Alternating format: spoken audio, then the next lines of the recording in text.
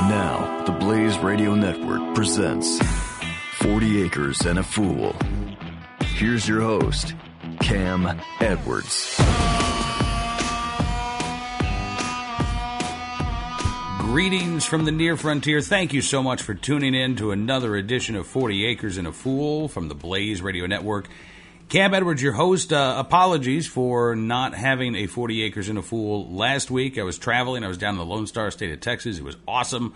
I'll tell you all about it a little bit later on in the program. But we've had some big doings on the farm, and Miss E is here to talk about the fact that we have 2 fewer hogs here than we had last week, but we have hundreds of more pounds of pork than we had last week, all occupying like 98% of our freezer space. How you doing, Miss E? I'm doing very well, thank you. Yes, we did have 2 hogs picked up on Friday from our friendly neighborhood Mennonite butcher.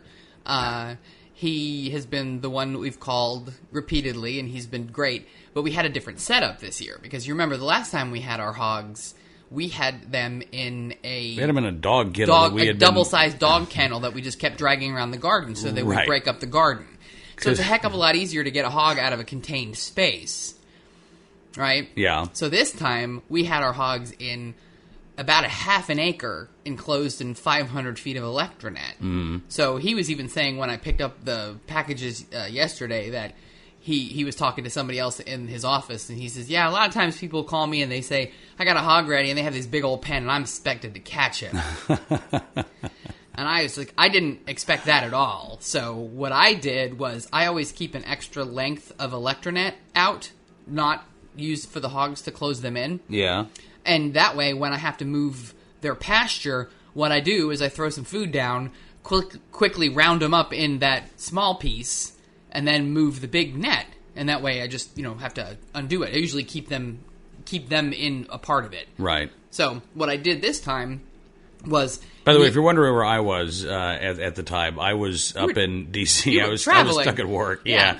I missed all the good stuff. Anyway. So what I did was I took the spare electronet and I sort of created a little chute coming out and around the existing fenced-in pasture that we keep them in, and I made it so that the butcher just had to back his trailer in, and it was shut up on both sides with electronet. Now, our hogs have been raised in electronet since they were babies. Right, so they have know, a very healthy respect of electronet. But they also are very food-oriented and food-driven. They're very, very food-driven. So what I did was, we got that set up, the trailer set up, the door open, and I opened up the other side of the gate, and I grabbed a package of sub rolls from the grocery store, just bread. Hoagie rolls, yeah. Hoagie rolls.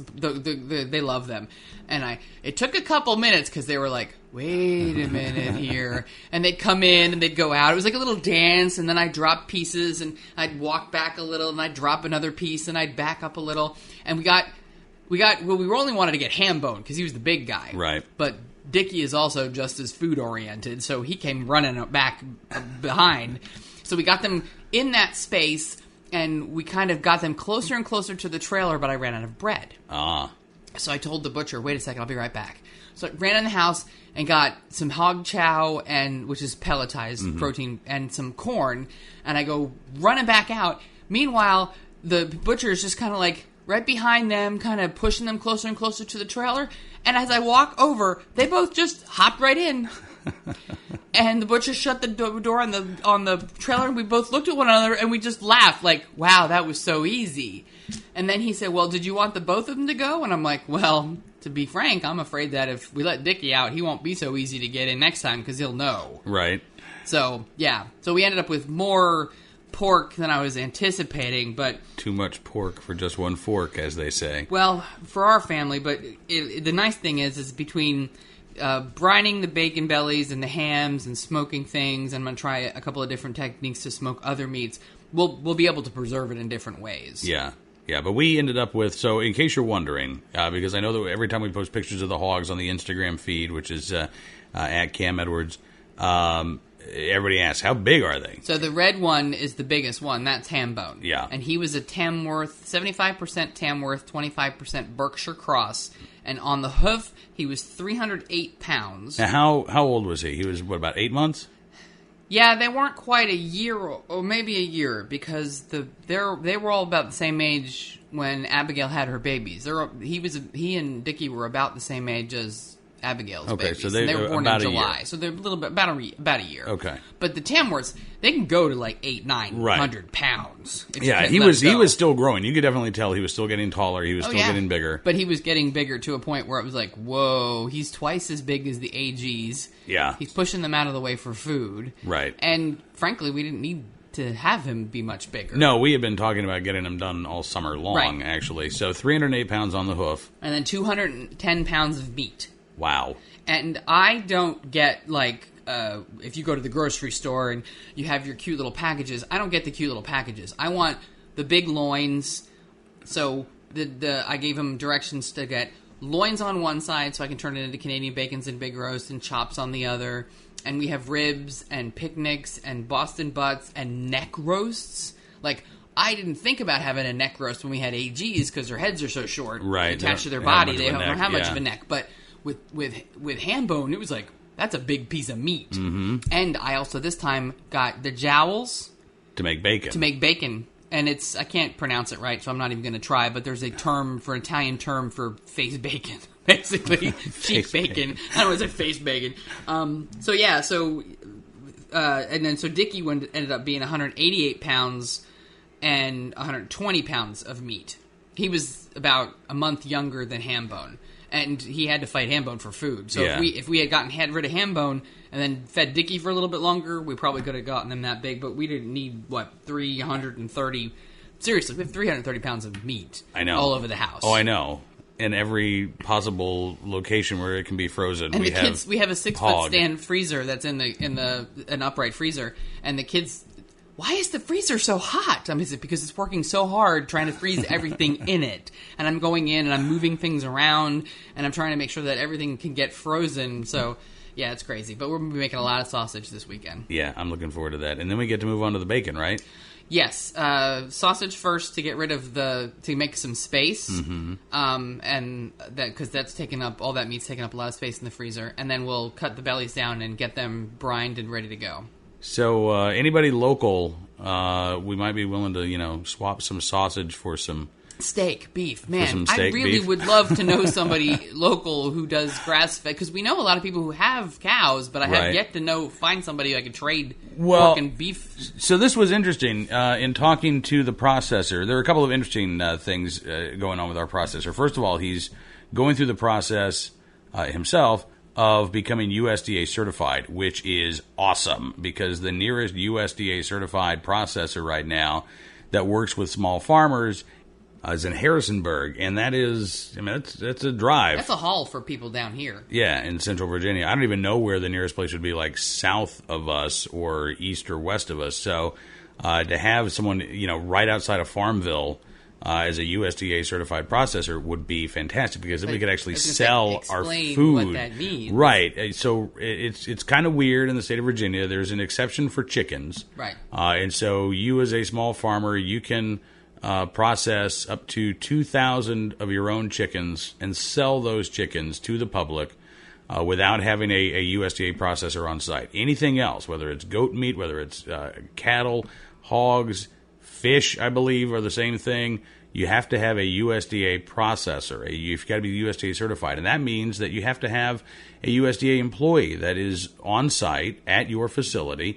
You have to build them a separate office space. You have to build them a separate bathroom. There are all kinds of things that you have to do, and rules and regulations that you have to follow, which are expensive and are prohibitive for a lot of people. Especially for a small processor. Right, exactly. So we tend not to find a lot of processors that work with small farmers, because it's easier to just, it's easier to be a big boy in the market as opposed to be a small independent businessman. So I am super excited.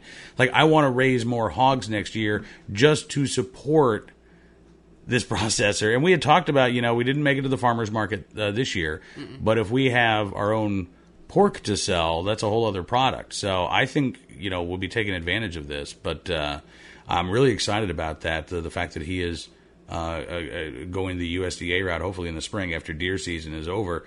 But the other thing that he mentioned is that he's not even having local farmers bring him their cattle to butcher for themselves, because it is cheaper, they say, for right now with the price of beef the way it is, it's more affordable for these small farmers who are raising their cows to just go ahead, take their cow to market, sell it, and then go ahead and buy their steak at the grocery store. I know, that's crazy.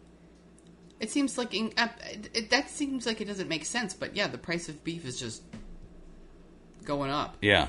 So he's not doing a lot of cattle, and he has, historically done a lot of cattle. So he's hoping that if this might spur more people to start selling their own beef at farmers markets, because you see it around here. If you go to local farmers market like in Scottsville, Virginia, you'll see a processor with beef. Yeah. I think there's usually one there.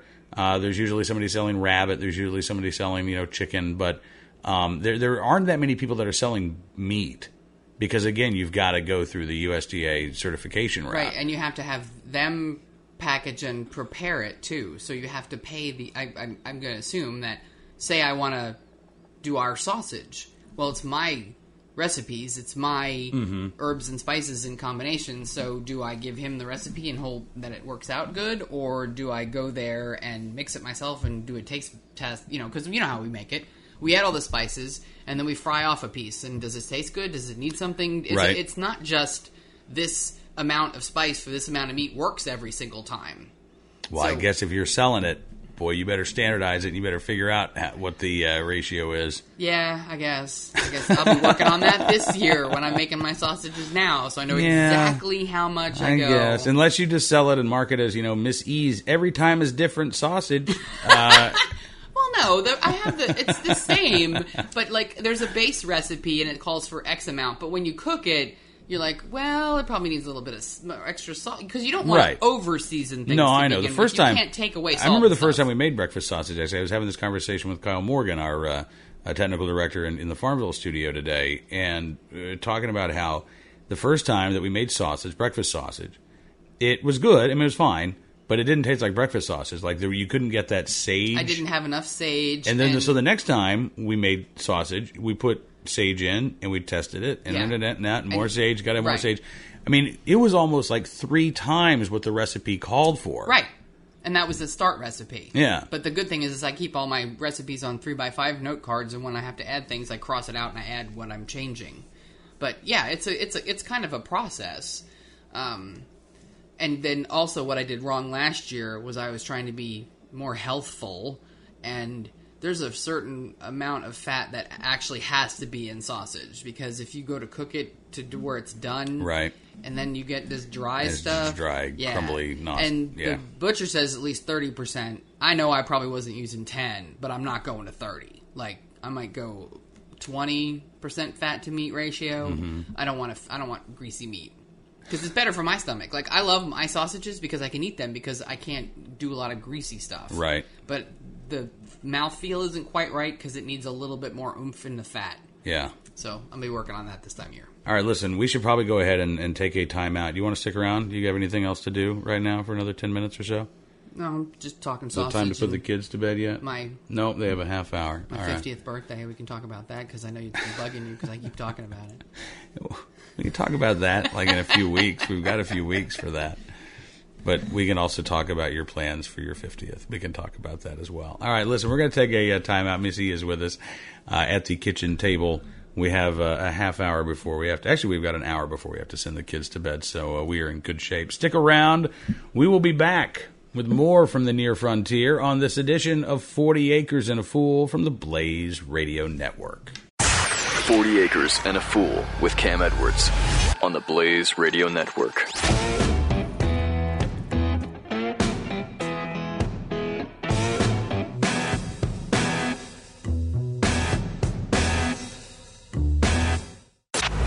Don't miss the Morning Blaze with Doc and Skip. I will not be satisfied in this case until Lois Lerner and others go to prison. Lois Lerner was allowed to stay on the payroll for a couple of extra months so she would get an even bigger retirement. And now she's sitting her fat ass at her home in Richmond sucking off of her retirement that she got from public tax dollars. The Morning Blaze with Doc and Skip. Weekday mornings 6 to 9 Eastern on the Blaze Radio Network. Welcome back to 40 Acres and a Fool with Cam Edwards on the Blaze Radio Network. Thanks so much for being a part of this edition of 40 Acres and a Fool from the Blaze Radio Network. I am here with the lovely Miss E and the talented Miss E, who is just asking, as I'm closing files and getting things set up for the next segment, do we really have to, do we have to sit here? Or how long are these commercial breaks? Do we have to sit here? They're as long as it takes for me to close windows and open windows and for the computer to start working. But we are back, and we are ready. I also want to thank all of you who checked in via email over the last couple of weeks. The email address, again, is 40acrefool@gmail.com, 40acrefool@gmail.com. So Miss E has notes here. We were talking about hogs in the last segment. And what are these notes that I'm looking at? Oh, these are the cuts that I wanted. Oh, the cuts of meat from the hogs. So here. I Mr. Miller and I got together, and I pulled out my big butchery book. Yeah. And I said, I want this, this, this, and this, and do you know how to do a crown roast of pork? And he says, I don't know that one. I'm like, all right, I'm going to teach myself for next time. He's pretty impressed with you. You know that. But most people are.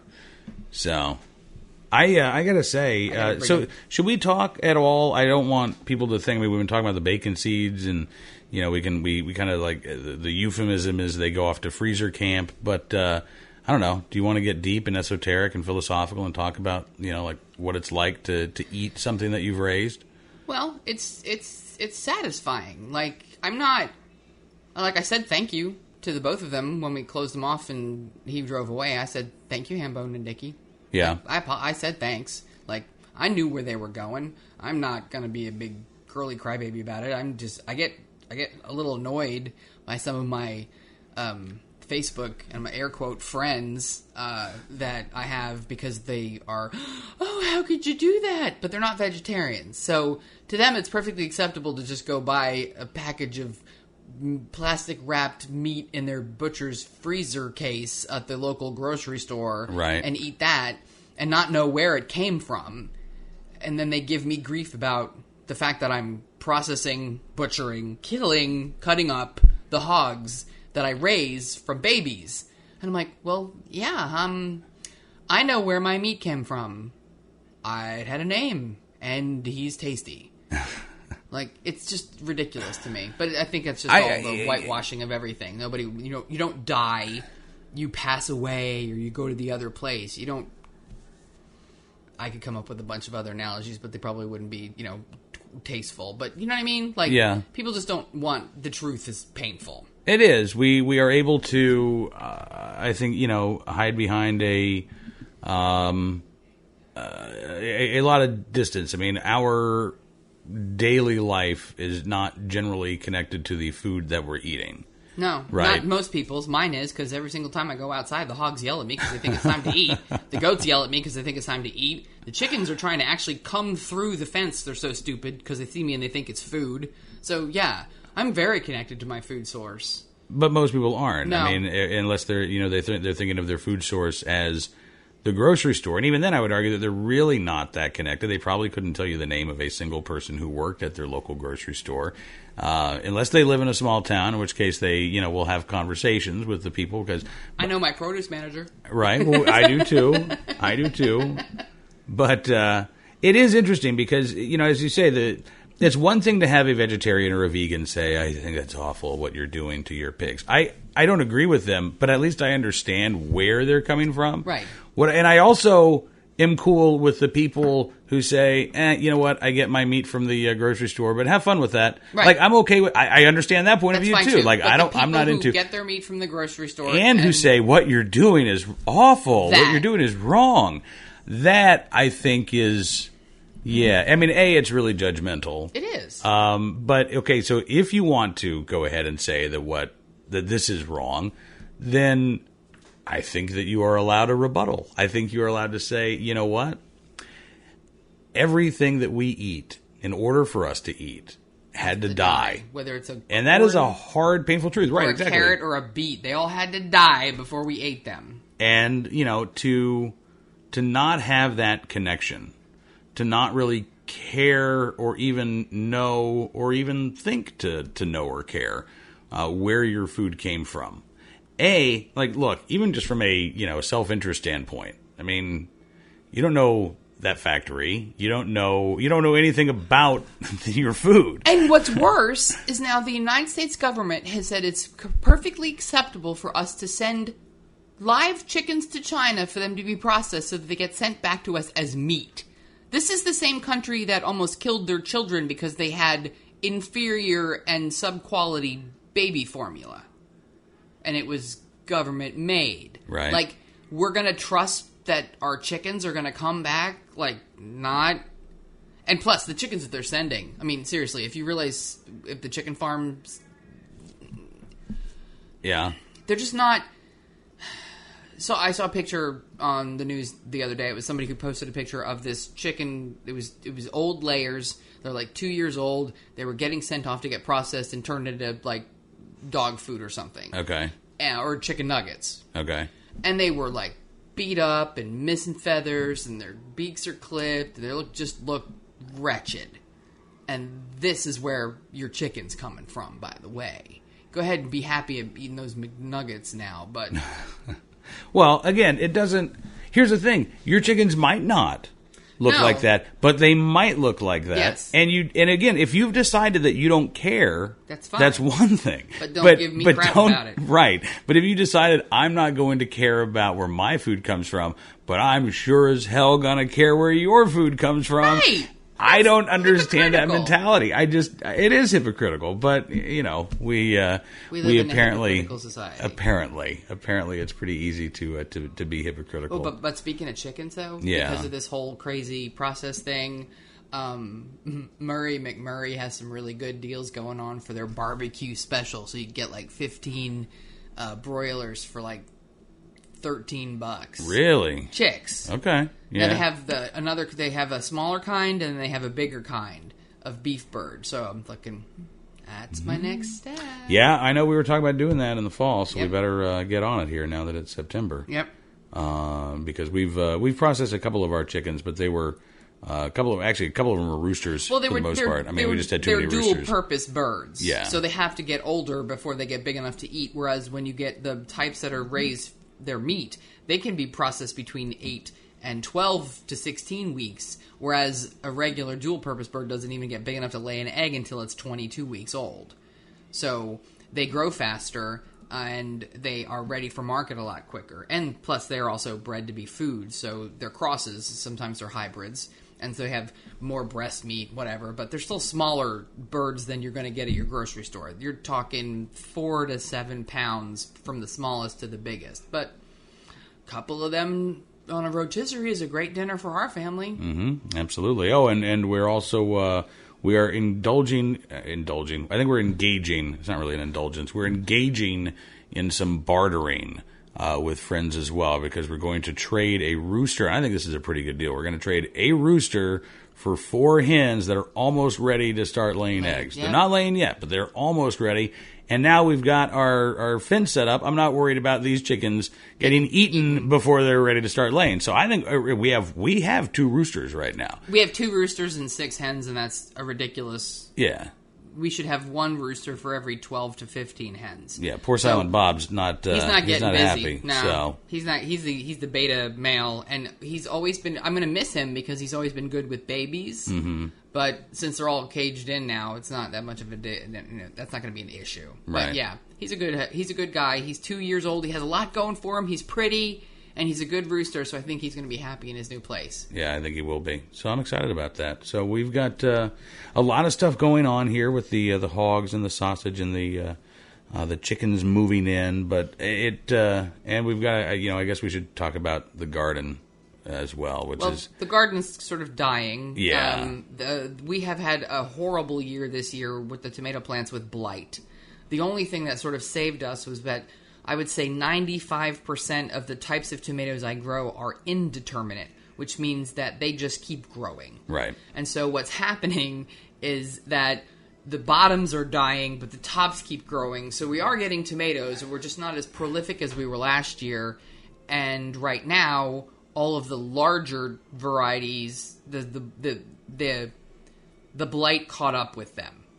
So we're getting the smaller ones. So we're getting a whole bunch of cherries right now. Yeah. I like cherry tomatoes, but it's hard to make sauce out of cherry tomatoes because there's a lot of seeds and a lot of skin and not a lot of meat at the end of it all. Right. We can pickle some more tomatoes. Yes, there are a couple of varieties that we have. The chocolate cherries are too thin-skinned to pickle, but the bumblebees and the tigers are a perfect thick-skinned pickling variety. So I'm thinking about this because you know what this year is.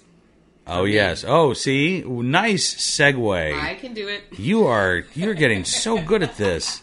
Yeah. What is this year, Miss E? This year is going to be my golden anniversary. It's going to be the really 29th, to talk about 29th anniversary of my 21st birthday. Yeah, I'm going to be turning 50. And I'm half Ukrainian, or mostly Ukrainian, or identify as Ukrainian. Not that there's anything wrong with turning 50, by the way. No. But I do want to I do feel the need to point out that I am much younger than you. Yes. Yeah, you point that out often. You have to point that out. I was your little boy toy. I think it's several times when we went to the Oklahoma State Fair. However, at the Guess the Age booth, they always had our ages flipped. I'm not bringing up who looks older. I'm just saying that, biologically, you're 9 years younger. Good for you. That's all. Okay. So anyway, please. So anyway, I want to do what I've been wanting to do for my big birthday is I've always wanted to have like a vodka and caviar party, and I have on my cookbook shelf a book on Russian cooking, and they have a course, and if you think about it as hors d'oeuvres or tapas, they call them zakuskas. Zakuskas. And it's just small plates. You have hot and cold hors d'oeuvres, you have a spicy sausage, you have ham, you have pirishki, which are kind of like little... They're dumplings. They're not dumplings. They're like more like a pasty. They're like a meat pie. Like dough on the outside with meat on the inside. I grew up eating those. But you have pickles and caviar and herring and all kinds of yummies. And these are the things that I'm like, ooh. Love it. Herrings and all kinds of yummies. Oh, herring and sour cream or pickled herring. I had it when I was a kid at my great aunt and great uncle's place, and I loved it. But then again, I like sour cream, and I like horseradish, and I like all the crazy food that I grew up eating as a kid. So yeah, totally. So the sausage making this weekend, there's going to be a couple of rings of kibasi set aside for the 50th birthday party. Mm-hmm. There's already pickled beets set aside. There's going to be pickled tomatoes set aside. I have pickles set aside. I made a couple of different kinds of pickles this summer. So it's going to be a really good and we're going to have a couple of different types of vodka, and we're drinking it Soviet style. Little glasses, quick shots. I can't drink anything Soviet style. Yeah. Sorry, Russian style. Okay, thank you. Russian style. I'm not this is not a pro-commie. No, I wasn't party. thinking that. It was just the word that popped up. But I know your Russian family style. comes from that area, and so I respect your ancestry, but I want to make sure that there's no communist dimension to this. I'll do a reading from Whittaker Chambers' Witness just to make sure, just to cleanse the air and make sure that we have the let's not do that. The anti-communism. But Russian drinking of vodka, it's not like a big glass with a lot of ice. You have what's basically like in the America, it's a cordial glass. Yeah. And you have that size glasses with vodka, and it's drink, nibble, nibble, nibble, one drink, nibble, nibble, nibble. So do they do a lot of body shots in Russia? I don't, probably not, considering. Have you seen? Yeah, no. And it's cold. They have to keep their clothes on. Right. So, right. All right. Well, I'm looking forward to this. Clearly, you are looking forward to this. Well, and yeah, I mean, but the thing is, too, is like we live in the middle of nowhere. Like somebody says, man, if there's a recipe that takes you 2 months to prepare it, that's too much work. I'm like, it's not the recipe that takes the work. It's the accumulation of the right ingredients. Right. And sometimes the Conestoga wagon train only drops off to the general store once every 2 weeks. Exactly. And if the creek is high, then it could be even longer. Yeah. I don't even know how to reply to that. You can just be excited. You can be excited. You know what you should say next time? Excited. I'm 50. It's like I was going to say, the next time somebody says that to you, you just say, listen, I can either be upset that I'm turning 50 and I can dread this, or I can have fun with it and I can be excited about planning a party where my friends are going to come and we're going to do... The only person who gave me any grief about the whole idea is you, because you said, you just keep talking about this. I'm like, well, yeah, because I'm excited about it, but... No, the one person who gave you... But as soon as I said, hey, it's not about the actual recipe, it's about the accumulation of the ingredients, right. I get it. Well, when your birthday's in October and you start talking about it in August, I mean, I'm just saying is all I'm saying. But I'm excited for the party. That's a good thing, because otherwise you might not be invited. You might be the valet. I'll be parking the Conestoga wagons. All right, listen, we need to take another break here. Do you want to stick around, or are you done? I'm done. You're done? I'm actually finished, because cakes are done and people are finished. All right, you're out? I'm finished, okay. Yes. All right, well, thank you for joining us on the program. It was lovely talking with you. We'll see you soon. Yes. All right, I'm not finished yet, nor am I done, nor am I a cake. When we come back... Oh, there's Bullet. He's barking. All right, apparently I'm going to go take the dog outside for a second. When we come back here on this edition of 40 Acres and a Fool from the kitchen table, we will get to some of your thoughts via email. The email address again, 40acrefool, 40acrefool @gmail.com. Stick around. We'll be right back with more coming up right after this. You're listening to 40 Acres and a Fool with Cam Edwards on the Blaze Radio Network.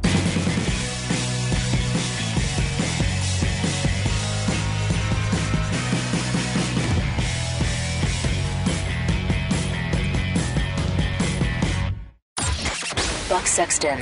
Iran is going nuclear. It's going to happen within our lifetime. It's going to happen within a generation. It'll probably happen within 10 years. Then we face a very different scenario. While they're telling us there won't be an arms race in the Middle East, of course, John Kerry's also saying, well, we're arming the Israelis with even more stuff, and we're giving them the F-35, and we're giving the Saudis more. We're arming up the whole Middle East, but we're not worried about an arms race. Buck Sexton. Weekdays, noon to 2 p.m. Eastern on the Blaze Radio Network. 40 Acres and a Fool with Cam Edwards returns now on the Blaze Radio Network. Hey, thanks again for tuning into this edition of 40 Acres and a Fool. My wife, Miss E, just asked me right before I sat down here, do you want some peach cobbler? Homemade, fresh, hot peach cobbler? And so now I do, but I have the podcast to do. So if the podcast ends abruptly here in the next 2 or 3 minutes, you know why. It's because there's cobbler waiting. All right, I do want to get to some emails. The email address is, as always, 40acrefool @gmail.com, 40acrefool @gmail.com. John wrote in a couple of days ago from Oklahoma with a couple of thoughts. Bullet, the happiest dog in the world, has just joined me here at the kitchen table. How are you, Bullet? John actually wrote about Bullet. He says, Cam, I was wanting to let you know you really need to get a puppy. Bullet needs a buddy. As young as you can get. There's nothing like having that experience if you haven't had the opportunity in the past. And John says, if you want a big dog, I've always loved the Rottweiler. Well, John, I'm not opposed to a friend for Bullet here. We do have 2 dogs. I mean, he does have a little buddy right now. And it's a little buddy. It's a little lap dog named Ruffian, who is usually asleep somewhere as I'm recording the podcast, and he's not nearly as happy. And he's kind of like, if you ever assign human voices to your dogs, he's Peter Lorre. He has a Peter Lorre voice, Ruffian does, and he kind of looks like Severus Snape from the Harry Potter movies. So we are looking for perhaps a third dog here, another companion for Bullet. Likely will be a rescue dog. As a matter of fact, Miss E and my 15-year-old were at a pet store this weekend picking up crickets for one of the lizards, and they were doing an adoption affair there, and I was getting blown up with text messages, dogs, cute dogs, puppies, young dogs.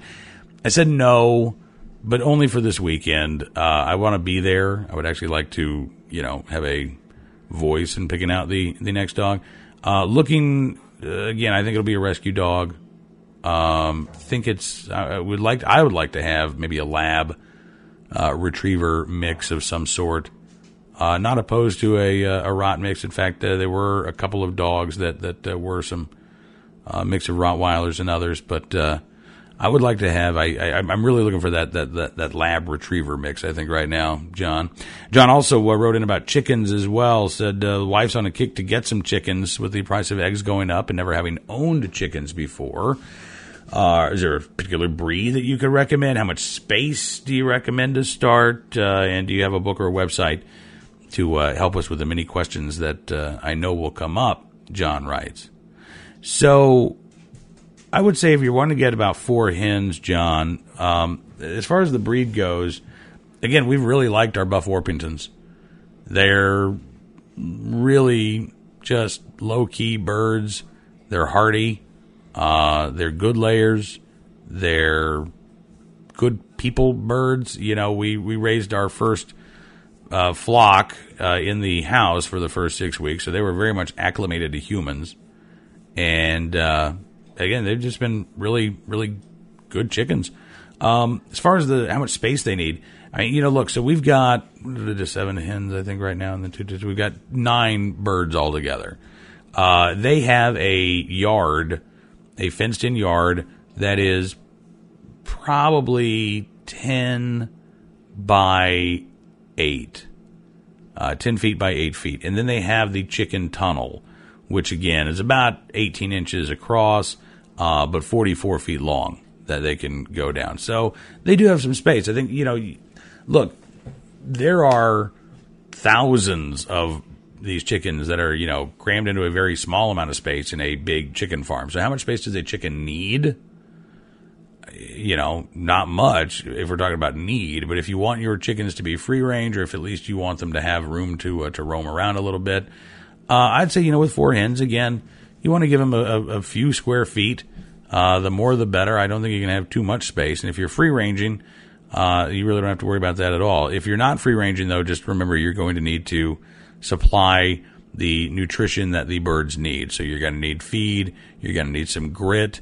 You're going to need to make sure that they have, what the nutrients that they need. And if you're getting chicks, you're going to have to get special chick feed and things of that nature. You're going to have to worry about vaccinations as well. You can get the medicated chick feed, or you can vaccinate the chicks yourself. Book or a website. I would say, start with McMurray Hatchery. That's the hatchery that we use for our chickens. They have a pretty good chicken fac. But also just, look for the Facebook groups, the other social media groups that are chicken keepers, and look for those groups that seem to welcome newbies to the group and those with all kinds of questions. I think what you'll find, John, is that people are very eager to help, and they're certainly willing to do so. Now, you might get competing advice, right, depending on how many people you ask. But I don't think you'll have a shortage of people who are interested in helping you out. And, of course, the email address. You are always welcome to ask chicken questions. There are no stupid chicken questions, especially when you're asking a fool.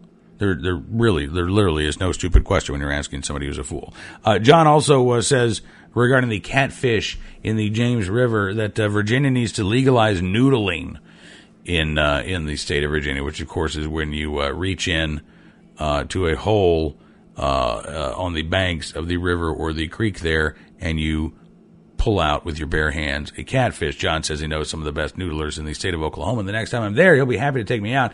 And John, I would love to just enthusiastically say, yeah, let's do it. But I got to tell you, I'm a little freaked out by noodling.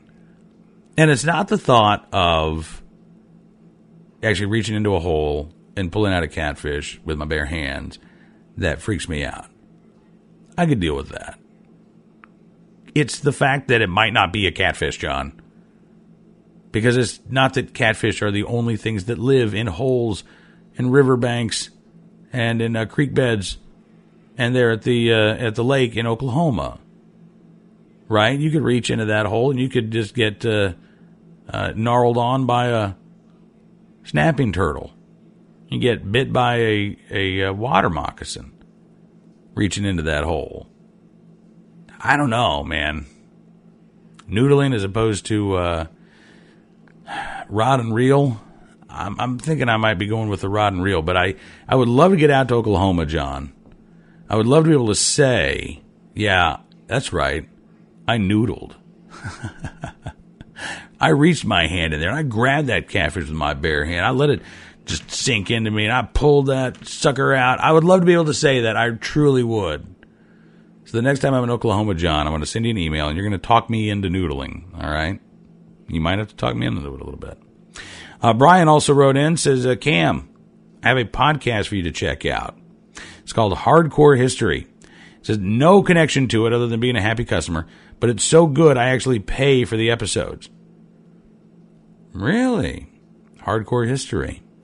Brian says the free episodes up right now cover the Mongol invasion, World War I, and if I remember correctly, a highly salacious HBO-esque Lutheran rebellion that took over and almost destroyed a medieval city. You know, I think we were talking about this a couple of weeks ago. My son's reading about the Reformation, and the Reformation in England garnered like a sentence in his history book. I mean, it was awful, the stuff that they left out. This was such an amazing time in European history.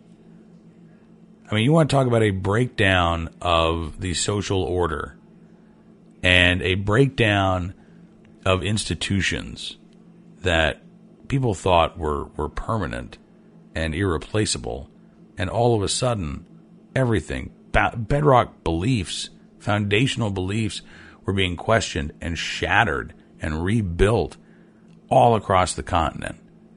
And there are so many amazing stories of that time period, Brian, including a lot of little, I mean, I guess you call them cults or sects, but a lot of these little offshoot denominations that popped up, and, you know, maybe lasted 5-10 years. People all of a sudden, you know, a lot of people declaring themselves to be the Son of God, right?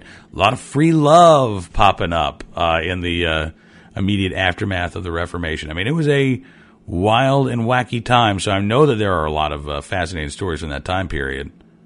Brian also says it's also surprisingly apolitical. The Hardcore History podcast covers history as a teenage boy might enjoy it. Lots of stories about war and combat and the horrors of man. All right, Brian, I will check out Hardcore History.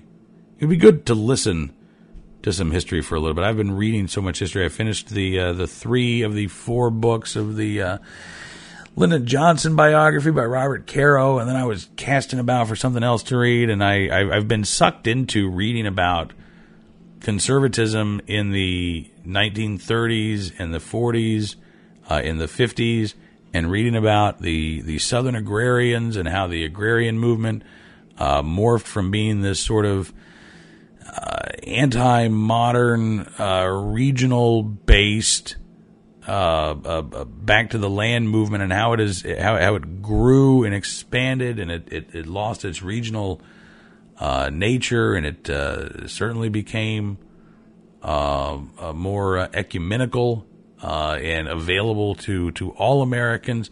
How that sort of, you know, back to the land movement got started, because I know it didn't start in the 1970s with the hippies and the communists. I know that we've had it long before that. I know it didn't start with Joel Salatin, as awesome as Joel is. I know it didn't start with Wendell Berry.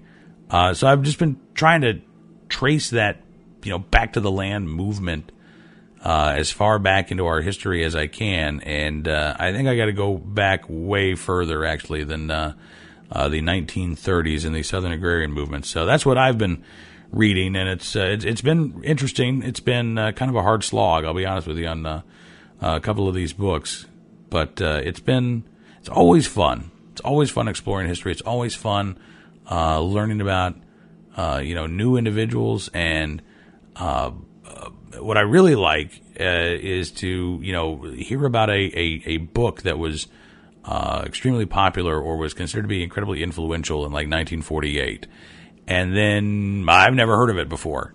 Right? I was reading Robert Nisbet. I don't know if you ever heard of Robert Nisbet, but Nisbet was a conservative in the 40s and the early 50s, I believe maybe even into the 60s as well. He wrote a book. He wrote many books. The one that perhaps was the most influential from the conservative perspective, I think, came out in 1948. It was called I think it was called Things Have Meaning. No, Ideas Have Consequences. That's what it was. Ideas Have Consequences.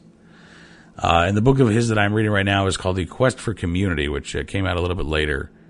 And the idea, the basic idea that we live in an increasingly individualistic period of time. That the old, again, much like the time of the Reformation, the old institutions are crumbling. New ones are being built, but they're being built on shifting sand, not on permanent things.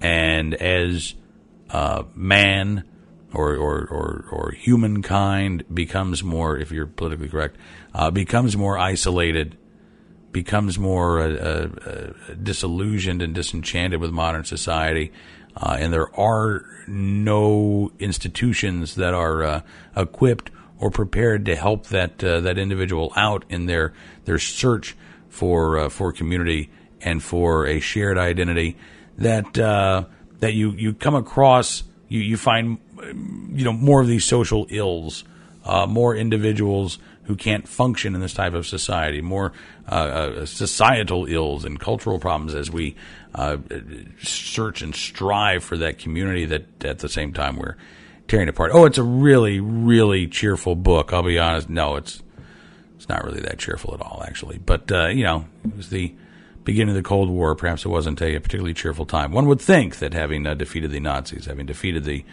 Japanese Empire, that, you would have been able to, put on your happy face for more than a few years. But I suppose they launched the Cold War immediately afterwards, ensured that you had to keep your game face on.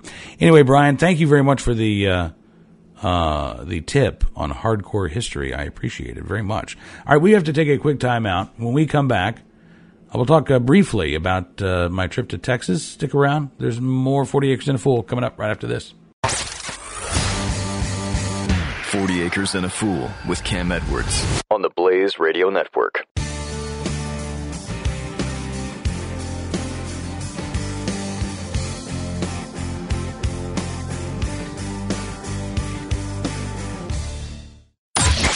Jay Severin.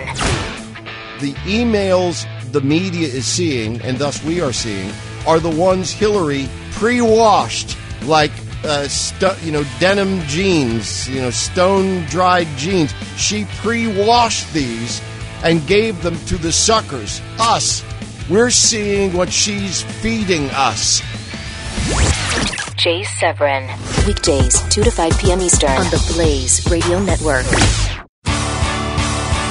40 Acres and a Fool with Cam Edwards continues on the Blaze Radio Network. All right. Thanks again for being a part of this edition of 40 Acres and a Fool. It is so good to have you with us, and hope that we hear from you as well. I don't know why I'm using the royal we. I hope that I hear from you over the next week, and we shouldn't take another break or anything. I should have a new 40 Acres and a Fool for you in the next week. And I do apologize for having skipped a week. I was traveling, went down to Texas, briefly talking to some NRA members in the Austin area. Had a wonderful time. It was my first time actually in Austin. I was there for a day. I didn't get to see everything that I wanted to see. Did get to eat some good Texas barbecue with Andrew Langer from the Institute for Liberty, no less, who is based out of Virginia but was there in Texas on a vacation with his wife and kids, and came over to Austin, and we had great barbecue at a place, Terry Jack's Barbecue, and they're actually being sued over the smoke out of their smokers. So we were talking with the guy that one of the guys that runs the barbecue place. He was telling us about the scrubbers that they've put in and all of the things that they've tried to do to be nice to this individual who's suing, and now the lawsuit continues. Even though the EPA has come out like several times and said you guys are fine, there's nothing that you can do here. You're good to go. Still being sued by someone who is anti-barbecue, if you can believe that. I had a chance to visit the headquarters of the Chive in Austin, Texas, which was awesome, and it is, it's as cool as you would think that it would be. So that was really neat. I wish that I had been able to take a Murray for President yard sign. They had these Bill Murray for President yard signs stacked up by the receptionist's area, and I'm thinking to myself, okay, well, this is something, but I couldn't fit it in my bag. And now they've got their Murray for President website, which is up and running, and there. See, I'm telling you, I told you we could have 5 or 6 candidates here. Why should Kanye wait until 2020? Kanye is old enough now. Kanye should just get in 2016. Just open it up to everybody. Why not? 17 Republican candidates. Why not 17 independents? Why not 17 Democrats? It could happen. Anyway, after the visit to the Chive headquarters, I went to the Texas Disposal Systems Exotic Game Ranch outside of Austin. This place is amazing, and it's so cool what they're doing. Texas Disposal Systems has the trash contract for Austin, and I believe a pretty good chunk of San Antonio as well. And they work with businesses, and they're open to the public. It's a landfill. But what they've done with this landfill space, they have about 2,000 acres. And the big landfill plateau that they've been using is about 300 acres. The rest of the land fenced off, and they have all kinds of animals from all over the world, some of whom are able to all of them have really good sized paddocks, but some of them are just out loose. The antelope, the deer, they're just running around. The black rhino, the white rhino, they each have a nice big paddock. The giraffes that they have, huge paddock. The kangaroos that they have a nice big place to hang out in. It's a really neat facility, and it truly is. It's great conservation practices done by people who are hunters and fishermen and gun owners, but that doesn't mean that they don't care about these creatures. It doesn't mean that they don't care about the population of these creatures. And so to see these the respect and the level of care given to these animals, and to see how well some of these animals have adapted to the weather there in Texas was really cool. It also made me very thankful that I only have 40 acres to keep up with, because I can't imagine trying to keep up with the hundreds of exotic animals on thousands of acres of land there in the state of Texas. But the folks at the Texas Disposal Systems Exotic Game Ranch, they do a fantastic job of managing it. And again, I get to meet some fantastic NRA members as well. Great folks who not only are working with the NRA, but volunteering with the NRA.